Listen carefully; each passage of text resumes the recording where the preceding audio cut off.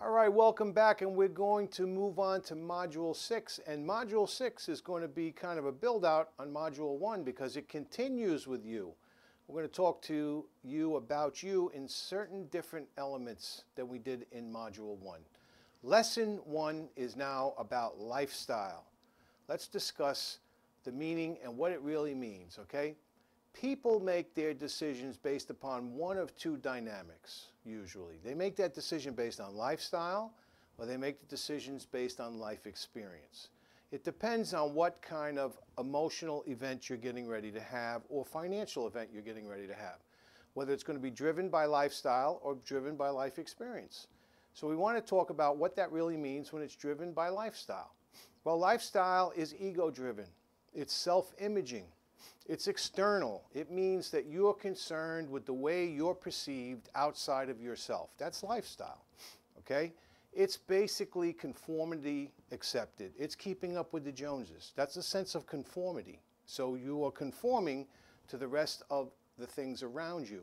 This is lifestyle. But basically, when you look real close at this, it's how others see you. It goes back to that ego issue on how you're being perceived and seen by others. I usually like to make the comparison when people buy a Mercedes. Okay, some people buy a Mercedes because it's lifestyle. That means that they drive it for the essence of who they are, the impression it gives. It's the aura it passes off, right? So basically it's a lifestyle decision. They're not thinking about anything else about that vehicle. It's just lifestyle driven. Now some people who are life experience driven, they want to know about the engineering, the safety. They want to know their family is going to be safe in the car. They may want more seats because their family is expanding. They think about those kinds of things. So it's emotionally driven. It's a life experience issue. It's not a lifestyle issue. Now, neither one are good or bad. Again, they're neutral. They are what they are. You just need to understand what drives you. And hopefully you need to be congruent with what drives you. You need to make sure that you stay in that framework. Now, for the most part, lifestyle has some materialism attached to it on lifestyle. So basically, it is about the money. Now, we know that the perception of money should be that money's neutral. And how you perceive it is always going to be your choice. Now, things and accumulations are not evil.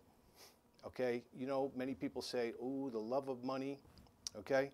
Right? The root of all evil is the love of money. But the root of all evil gets confused with money is the root of all evil.